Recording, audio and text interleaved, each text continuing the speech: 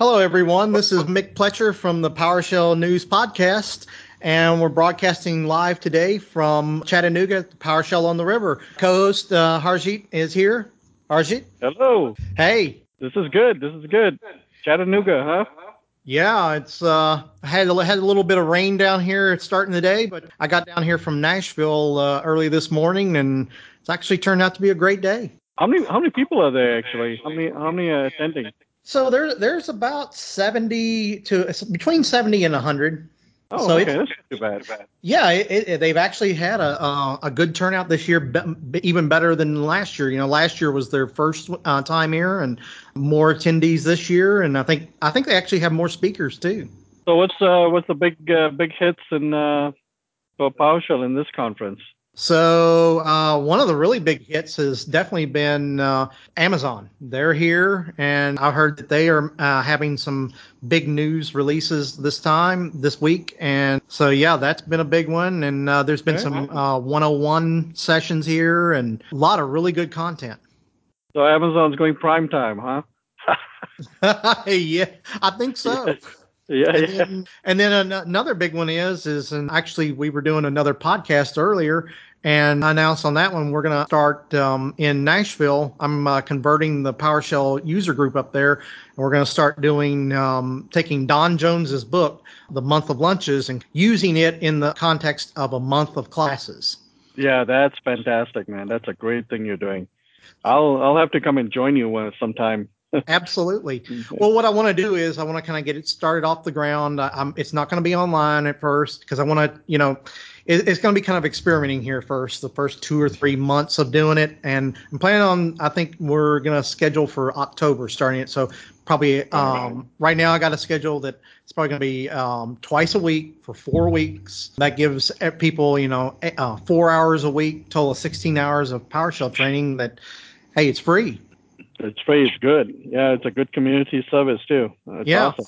And I mean, we know, Don Jones's book, Month of Lunches, is fantastic. And I thought we could take it to the next level, using his book in the same, in these classes. Because some people just need a class. They can't learn on their own. Well, they can, but they learn better by being taught. And having people to ask questions. And that's where I thought we'll take it to the next level. Oh, yeah, definitely. And with guidance from Don and his expertise and his he's a good community guy as well, and he's a good mentor. Oh, absolutely. It's a great all around. So anyway, so looks like we have a special show today from Chattanooga, and with us today looks like we have a special guest from Amazon. You want to go ahead and do the introduction? Sure. This is Steve Roberts. He deals with Amazon AWS, and he's had a session here today, and good to have you on our episode. Oh, thank you. Thank you for inviting me.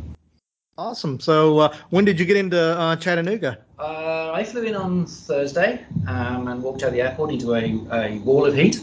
I'm based in Seattle. It was warm there, but not this warm. But yeah, it's been great. Nice. All right. Let our listeners know what you do and stuff at Amazon. And yeah, so I've been at AWS now for about 8.5 years, and up until around November last year, I was actually a developer working on the team responsible for our .NET tools. So our SDK for .NET, our toolkit for Visual Studio, our tools for PowerShell. So I co-created those back in 2012. TFS, VSTS, or Azure DevOps as it is now, integration, and got a hand in the VS Code extension that we launched, over the last year or so. So yeah, I worked on those, and then in November, I switched over to a technical evangelism role with a specialism sort of in those toolings and technologies. So you're basically going to be helping people transition, I'm assuming, on the PowerShell side. No, just .NET in general, .NET and PowerShell. Yeah, so I go around talking at the conferences, meetups, user groups. Whoever wants to listen to me talk is great about the .NET technologies and tools at AWS and the services, where .NET's involved. So, deployment services, serverless, etc. Yeah. Are you based in Seattle? Yeah, I'm based in Seattle. Yeah. Okay. Kind of equivalent to British weather, so I feel comfortable. Yeah. Well, next time we're in town, you got to give us a tour of the spheres. Yeah, sure. You just hit me up. Yeah. Yeah. Yeah. Absolutely. All right. So what are you doing in Chattanooga? What are you talking about this week? This weekend? This morning I presented a session on resource configuration and management with PowerShell. So it was basically went from here are the tools for PowerShell that we've had since 2012 that we've been working on and growing over the years. How to use those to script and build infrastructure on AWS, like an IaaS web server fleet, for example, in a private network. Then once you've got that fleet at scale, right, how to manage it, both in the cloud or on-prem. And then ended up with, okay, we have this fleet running. We have applications on the fleet of compute VM instances, EC2 as we call it. Something goes wrong, the applications are writing log files, but who's actually looking at the log files, right? So then a piece of serverless PowerShell that just was being triggered every time a log write happened, and it's looking for a little message like, help me, I've fallen over or something, and then sending off an alert, through a subscribed topic to whoever was interested. So I presented that this morning. Yeah, it's fun. Well received, I think. That's a great session. Nice. Yeah, that's actually what I use PowerShell a lot for now. I use Microsoft Orchestrator and use it to monitor log files. Yeah, my colleague Andrew Pearce is here as well, and he's just presented a session on DSC and systems management and the enhancements we've made there to have it run at at Amazon scale internally. So yeah, I just come from that session. It was really good. Nice. So any major announcements from Amazon? Oh, yes, we had one this week that I'm particularly excited about. So, so we launched our Tools for PowerShell module back in 2012, right? I was part of the team that worked on that. And I think at the time we launched it, I put it in my session this morning, we had about 550 commandlets. It was about 20 services. But over the years, it's grown, right? The growth has just exploded. And we're now at about 5,900 and some odd commandlets. Wow. Two modules. So we have two modules, one for Windows PowerShell that supports PowerShell version 2 or higher. Mm-hmm. We also support a PowerShell core module, PowerShell 6 module. That's obviously PowerShell 3 or higher on Windows or Mac and Linux. And they're both identical. They both contain almost 6,000 commandlets. I mean, basically, it's the surface programming area of AWS. If you can write it in code in SDK, you can pretty much do it in PowerShell. But we run into some growth problems with that, right? 6,000 commandlets, or almost 6,000 commandlets, and still growing in a single module. It's hard to manage, right? We've actually managed to break publishing to the PowerShell gallery a couple of times because there were some limitations in the manifest in how many commandlets you could list. So for a while, we've not supported tab expansion of the commandlet names. Mm-hmm. We had to revert to just saying wildcard export, and you have to explicitly import the module. And on my Windows PowerShell shells and my PowerShell core shells, it was taking over 20 seconds to load those modules. Oh, wow. Right. So for a little while now, we've been talking about, okay, let's see, can we refactor this so that we have per service PowerShell modules? So the dev team back in Seattle did a fantastic job. And on Thursday evening, they pushed the release as preview. It's in preview right now to the PowerShell gallery. There are 170 odd modules. They have a slightly different name, aws.tools. And then the service name. So if you're using EC2, for example, aws.tools.ec2, and there's a common shared module that they all depend on. And it's just awesome because now, I don't have to have a single module with 6,000 commandlets on. If I'm only working with one or two services, I just have those modules installed. Now I have them all installed, but when I load my shell load time now has gone from, all my shell did when it loaded was import the module, set my credentials, and set my region for my shell scope. My shell load time has now gone from 25 plus seconds to between 1 and 2 seconds. That's huge. And all I did was take out the import module. The other big news with that release is, and again, it's in preview, for years we have not supported, or we wanted to support, but we haven't had mandatory parameter attribution. For various reasons, and we want to be careful to make sure that the models that we generate from, because we generate these commandlets, right? We don't write them by hand. I think out of nearly 6,000 commandlets, I think last time I looked, maybe less than 20 were actually hand maintained. Oh, wow. So we have these service models that get fed into this generation process. The commandlets are spat out the back end, and we've not supported mandatory parameter attribution, which is a big feature of the PowerShell experience. Sure. Right? So the team decided in the preview to turn this on. So yeah, we've simultaneously have improved the load experience the usage experience, and we now have management guidance, for users, which is, in my opinion, has been lacking for a few years. We wanted to do it, but when you have that larger surface area, especially because these modules, or the Windows PowerShell one, is pre-installed on all Amazon EC2 instances or images. If there's a script running on there that we get a wrong model, you can imagine the blast radius, right? So we needed to be careful, but I'm hugely encouraged that we've taken that step and we've released that to the gallery. There is a news blog post. If you go to the AWS news blog, there's a post by me about the release, and there are links there to the team's GitHub repo.